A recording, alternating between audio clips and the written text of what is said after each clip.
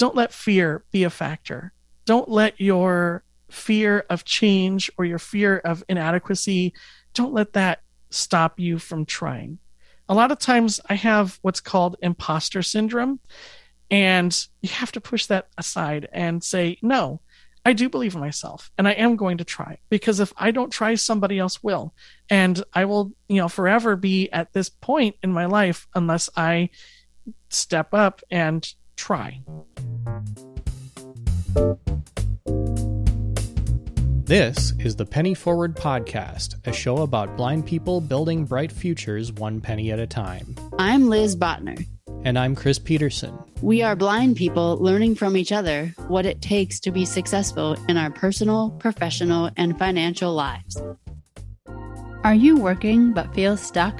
Learning a new job can feel daunting for anyone, but throw in ignorance, discrimination, and accessibility issues, and many of us would rather stay where we are. Byron Lee was one of our first guests when we started the podcast last year.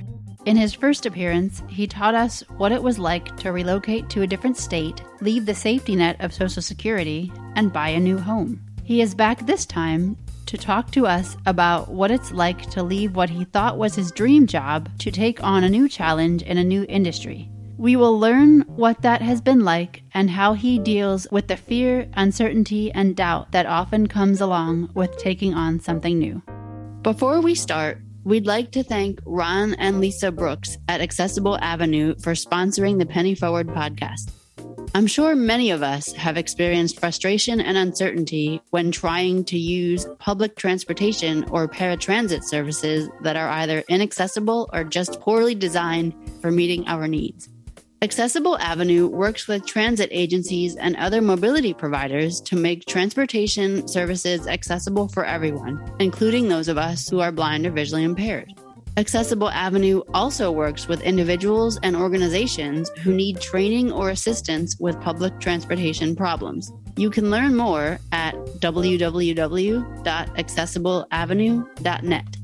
We'd also like to thank Kane Brolin of Brolin Wealth Management for sponsoring the podcast. Investing doesn't have to be complicated, and it's never too late to take action. But depending on how far away your goals are, the decisions you need to make will be very different. Kane Brolin is a blind certified financial planner and chartered special needs consultant who may be able to help you no matter how much you have or what stage of life you are in. Learn more by visiting brolinwealth.com or by calling 574-254-7180. Hey, Byron. Thanks for being here. Hey, thanks for having me on. I really appreciate it. Tell us about yourself and your blindness. So I have this thing called optic nerve hypoplasia, or at least that's what I was told it was called, and it's the underdevelopment of optic nerves. But I learned later that it's actually septo-optic dysplasia, which is the underdevelopment of optic nerves, along with things like your pituitary gland and your thyroid gland and other things being underdeveloped as well. So I started out at the Foundation for Blind Children, which is the preschool that I went to. And I made a lot of blind friends, and I continued to amass blind friends and just hang around a lot of blind people in my life and in my career. And I wound up teaching blind people how to use technology. So it's kind of like my life in a nutshell. So you've been on the podcast before, and we actually talked about your story, but for those who maybe didn't hear that episode, can you go over like the short version again? So essentially, I have had a lot of jobs, some of which were dishwashing jobs and data collection agencies and call centers and things like that. And they were all meh jobs, And then I got my first job working what I would say in a real 9-to-5 situation, where I was the website coordinator for a thing called Directions for Me, which is a website where you get allergens and ingredients and calories and that sort of thing, the directions on your packages. And so I was the one who was in charge of maintaining that website. And that job was about 7 years, and a really awesome opportunity landed in my lap, where I was able to transition to Minnesota, working for the state of Minnesota. teaching people who are blind or visually impaired who are seniors how to use their adaptive technology. And that was a really huge and scary transition. I was in a Section 8 housing project where I only had to pay like $360 a month for rent, and my electric was subsidized, and I was getting all kinds of, like assistance with things. And I was going to have to give up all of that, give up my Social Security and all of these other things. And I was just like, oh my gosh, I'm not sure if I'm ready for this. But I took the leap anyway, and I did it. I lost my benefits, but I got a reasonable living wage. And I've been in this job now for 5.5 years. And I'm about to make another scary transition. Speaking of huge and scary transitions, you kind of led up to it. What is the new transition and the new opportunity that you're about to undertake? So I am going to be working for a company called ServiceNow, and they are essentially a company that builds ticketing software for, let's say you're at your office and your computer goes down and you need to have IT come and fix it. You would log into this website and submit the request for some IT help. And my job will be to help the accessibility team make sure that this website is usable by people with disabilities. So it's a very different job than the one that I currently have, where I'm training people how to use accessibility. So, it's a little different and a little scary because it's a different type of work that I haven't done before. I think a lot of us can relate to the idea of scary transitions and kind of getting into a place where maybe we aren't quite exactly where we envisioned being, but it's safe, right? And it might feel unsafe to make a change, even if that change could be really, really good. Is this one of those? Oh, absolutely. My current job is really great. I have an excellent boss who doesn't micromanage me. I really love my clients and I love the kind of work that I do. And it's safe in that I know what my monthly budget is right now. I know that it's a steady job because it's a state job, and I've been there for a good long amount of time. There's not a lot of layoffs or turnover in state jobs because unless you get like furloughed or something like that, if the government shuts down, you might have some time off. But other than that, people tend to retire in government jobs if they stay long enough. And so there is a bit of a security blanket in this job, whereas working for a corporate organization, working for a tech company, there is a lot of layoffs. There is transition. There are uncertainties and unknowns in choosing to be in a career where there's the chance that you don't have that job security. Where did you hear about this new opportunity? So my friend who works at a large technology company, and I won't say the name, but they work for a rather large tech company, and one of their friends, one of their ex-coworkers recently left that company, and they are on this accessibility team for the company that I'm moving to. They were looking for another accessibility engineer. They reached out to my friend and said, do you know anyone who would be a good fit for this? And so my friend sent me the link to the job posting and I applied. I was like, well, what the heck? Why not? I've been trying to get into the tech industry for the better half of a year. During COVID, I thought maybe I could work from home and make some more money and make that transition. So I started poking around and I was somewhat successful. There were interviews that happened and there were actually offers that were given, but those offers did not match what I was currently getting. They weren't enough to make me want to transition out of my current job into the tech industry. But this one actually was a very lucrative offer, and it made me decide to go ahead and make the jump. We'll continue our interview in a moment. But first,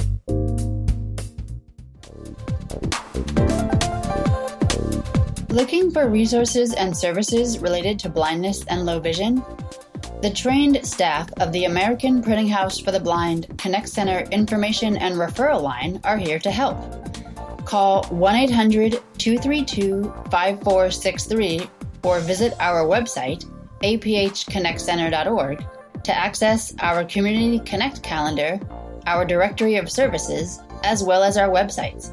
The APH Connect Center, providing resources to guide children, parents, adults, and job seekers who are blind or low vision to greater independence and success in their lives.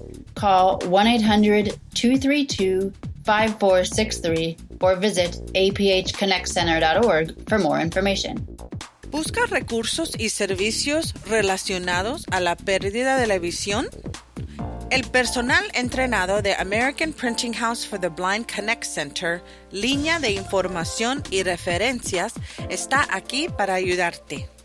Llame al 1-800-232-5463 o visite nuestro sitio web aphconnectcenter.org para acceder a nuestro Community Calendar Connect, nuestro directorio de servicios y nuestros sitios web. El APH Connect Center, que proporciona recursos para guiar a los niños, padres, adultos y personas ciegas o con discapacidad visual que buscan trabajo para una mayor independencia y éxito en sus vidas. Llame al 1-800-232-5463 o visite aphconnectcenter.org para obtener más información. Is there something you'd like to talk about? We'd love to hear from you. Visit pennyforward.com/podcast to learn how to contact us or to leave us a voicemail that we may share on air. Can you talk a little bit about what the process was like? What made you think that this might be worth applying for, and then what the process was like leading up to the offer? Sure. So I applied for the job online and attached my resume to the job posting. And I got an email back from a recruiter, and they said, we're interested in interviewing you. And I went through 5 different interviews, one with the manager, one with a recruiter, 2 with accessibility engineers, and then a final interview with the recruiter. And I was actually underqualified for the job that I applied for, but the manager created a whole different role for me based on my skills, based on the things that I do know how to do. So I'm not a coder, but I do know my accessibility, and I do know what makes something accessible. So when you apply for a job, if you don't feel that you're qualified for it, but it's something that you would enjoy doing, apply anyway, because you don't know what the pool of candidates is going to look like. They might decide that, yeah, you are underqualified for that job, but we could give you training, or we could create a different role that fits you better because we really want you on our team. So, don't pass those jobs up just because you think, oh, this is not a perfect fit. I don't check every box. During the application and interview process, were there any challenges that come to mind that you had to overcome? And if so, how did you do that? What did that look like for you? So the onboarding process for this job wasn't too terribly difficult. There was one accessibility hurdle that I ran into where I needed to sign with my finger. And, I have enough vision that I was able to work through that hurdle. But I was thinking to myself, if I were totally blind, or if I was blind enough that this obstacle would be too much for me to do, I would have to get Ira involved, or I would have to get a sighted person involved to make sure that I properly signed the on-screen signature box. That was definitely one hurdle. There were other companies that I applied for and actually got an offer, and I got partway through the process of onboarding and decided it wasn't a good match. But partway through the process at other companies, there were slideshows that were inaccessible. There were signature blocks that were inaccessible. There were PDFs that were not searchable. There were all kinds of accessibility issues in the onboarding process and the laptop request process. And it was almost like I was discouraged from going forward, because if the onboarding process is this bad, if the onboarding process is this inaccessible, then what is the rest of the infrastructure going to be like? And I would say push through it. A lot of times the onboarding process is the worst part. Once you actually start doing your job, a lot of times the infrastructure has already been tested and made accessible by other people in the same department as you, and it won't be as bad. And when it is bad, there are people, in a lot of cases, there are a lot of times where there are people on your team or in your organization that are there to help you through inaccessibility. You're just often alone during the onboarding process because there isn't support for the onboarding people, but there is support for the actual team members. I actually remember in my last job change, the same thing happened where I had to sign something with my finger, and I am totally blind, so I actually had to use Aira for that. And, that was an interesting experience because on one hand, I shouldn't have had to do that. On the other hand, I felt really thankful that there was something like Aira that would allow me to do that. Tell us now a little bit about how it's felt to make that transition, because I imagine there's a lot of things that go into, now that you've accepted the offer, there's a lot of things that go into starting the job. First of all, I had to tell my current employer that I was leaving. And that was one of the hardest things I've ever had to do. It's not so bad if you're unhappy at your job or if you feel like you're not depended upon. If you feel like you're stagnating, maybe leaving your current job might be a little easier. But I left a good job where I felt like I was integrated into the system and that my leaving was going to cause a lot of disruption. I didn't want to cause anyone any grief. So telling them that I was leaving was difficult. My boss, when I emailed him and I said, hey, could we have a conversation either on the phone or in person, preferably in person? He knew by the tone of that email. And he wrote back and he goes, you better not be resigning. And of course I was. I think the only thing more difficult was telling my clients that have come to depend on me to come in and help them with their technology, that they have befriended me. They have come to rely on the fact that I will be there to help them get through this difficult time in their lives. And now I'm leaving. And so there were some tears. There were some emotions that were difficult to deal with. As far as the technical aspect of leaving one job and starting another, there's finishing up your progress reports, and there's cleaning up your computer and getting all of your stuff that belongs to the company together and boxing it up and heading over there and dropping it off. And then there's the transition to the new job. There's the uncertainty of what that new job is going to be like.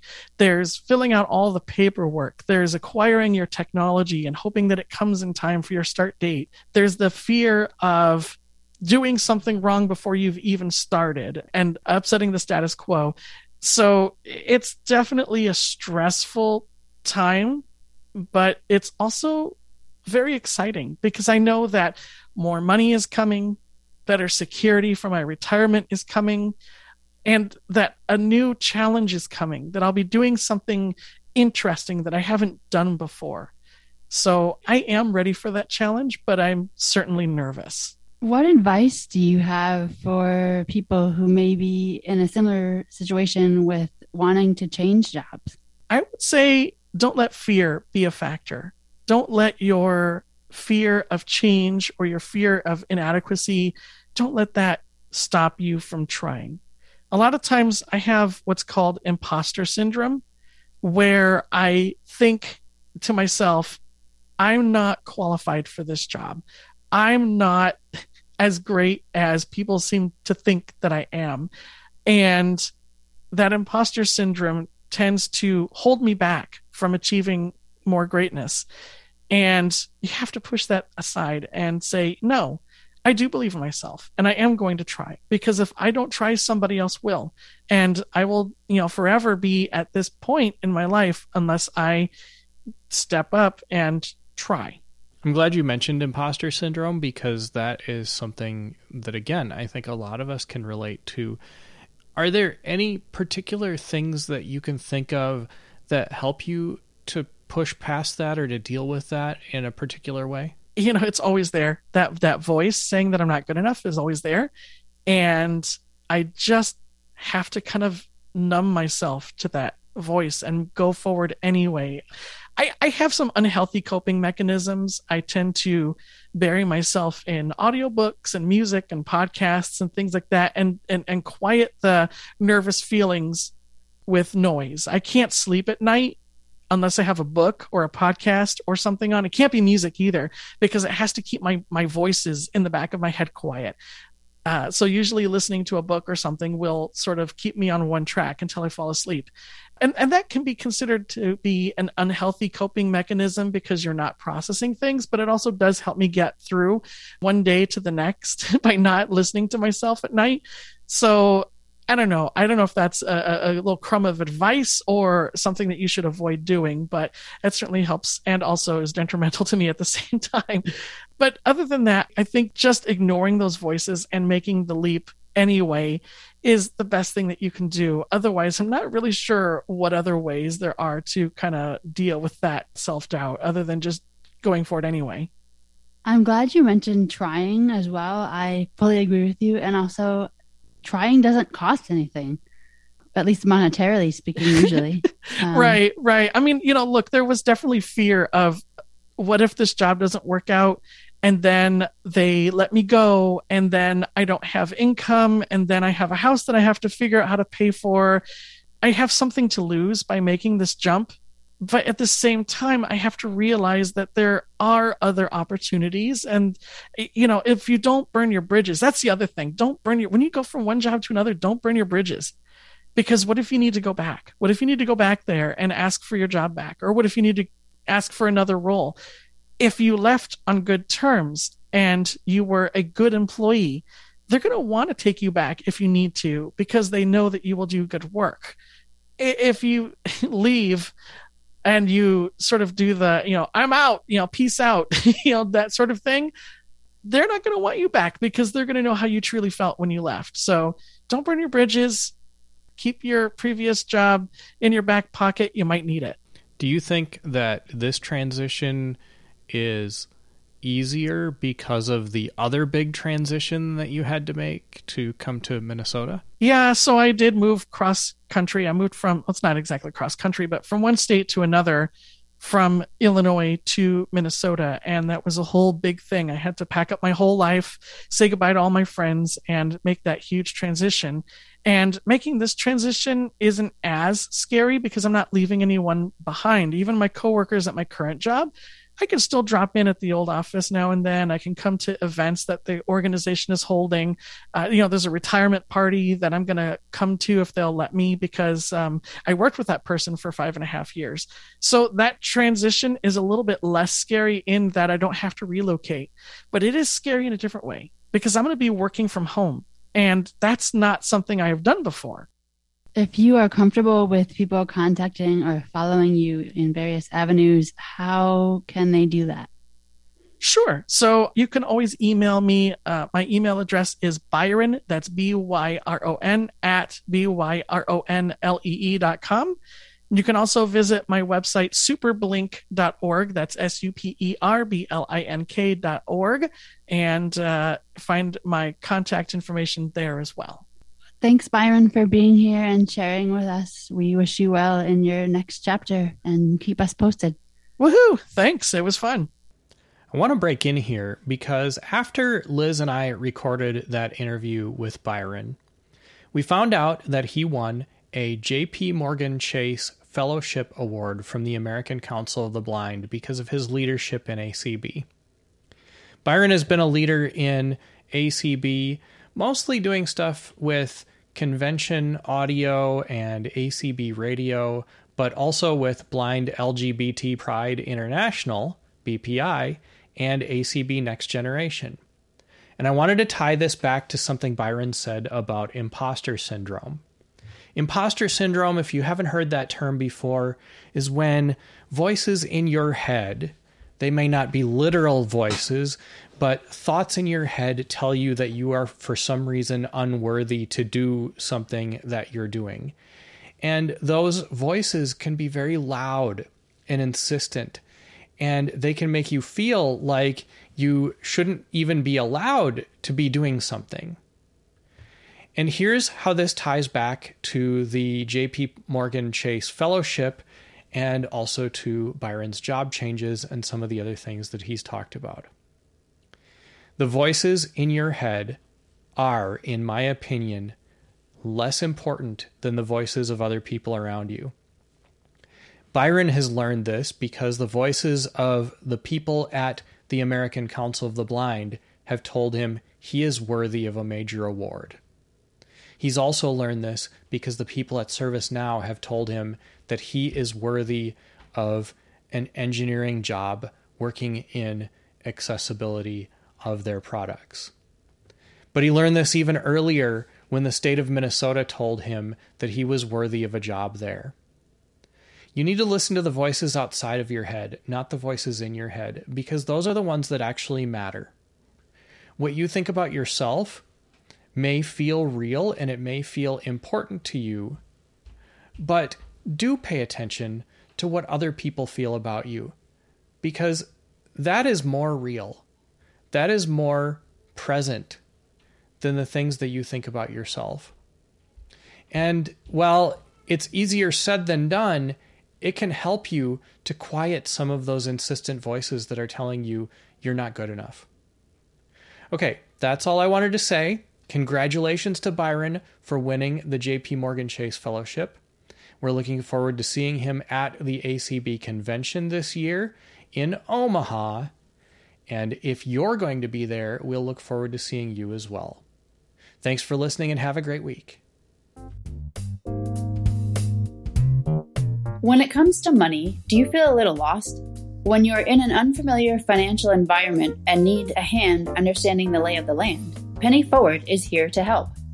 Our online courses, members-only group chats, and access to one-on-one coaching help you build your own bright future one penny at a time. It's easy to sign up or cancel at any time, and memberships are just $9 a month or $99 a year. Visit pennyforward.com/membership to join us today. The Penny Forward podcast is made possible by a sponsorship from Dennis and Nicole Molinas. They sponsor the Penny Forward podcast because they believe in Penny Forward's mission to help blind people navigate the complicated landscape of personal finance through education, mentoring, and mutual support. Thank you, Dennis and Nicole, for your generous contribution to sponsor the podcast. The Penny Forward podcast is produced by Liz Botner and Chris Peterson. Audio editing and post-production is provided by Byron Lee, and transcription is provided by Anne Verdine. Music was composed and performed by Andre Louis, and web hosting is provided by Taylor's Accessibility Services. Penny Forward is a community of blind people building bright futures one penny at a time. Visit pennyforward.com to learn more about who we are and what we do. For all of us in the Penny Forward community, I'm Chris Peterson. And I'm Liz Botner. Thanks for listening and have a great week.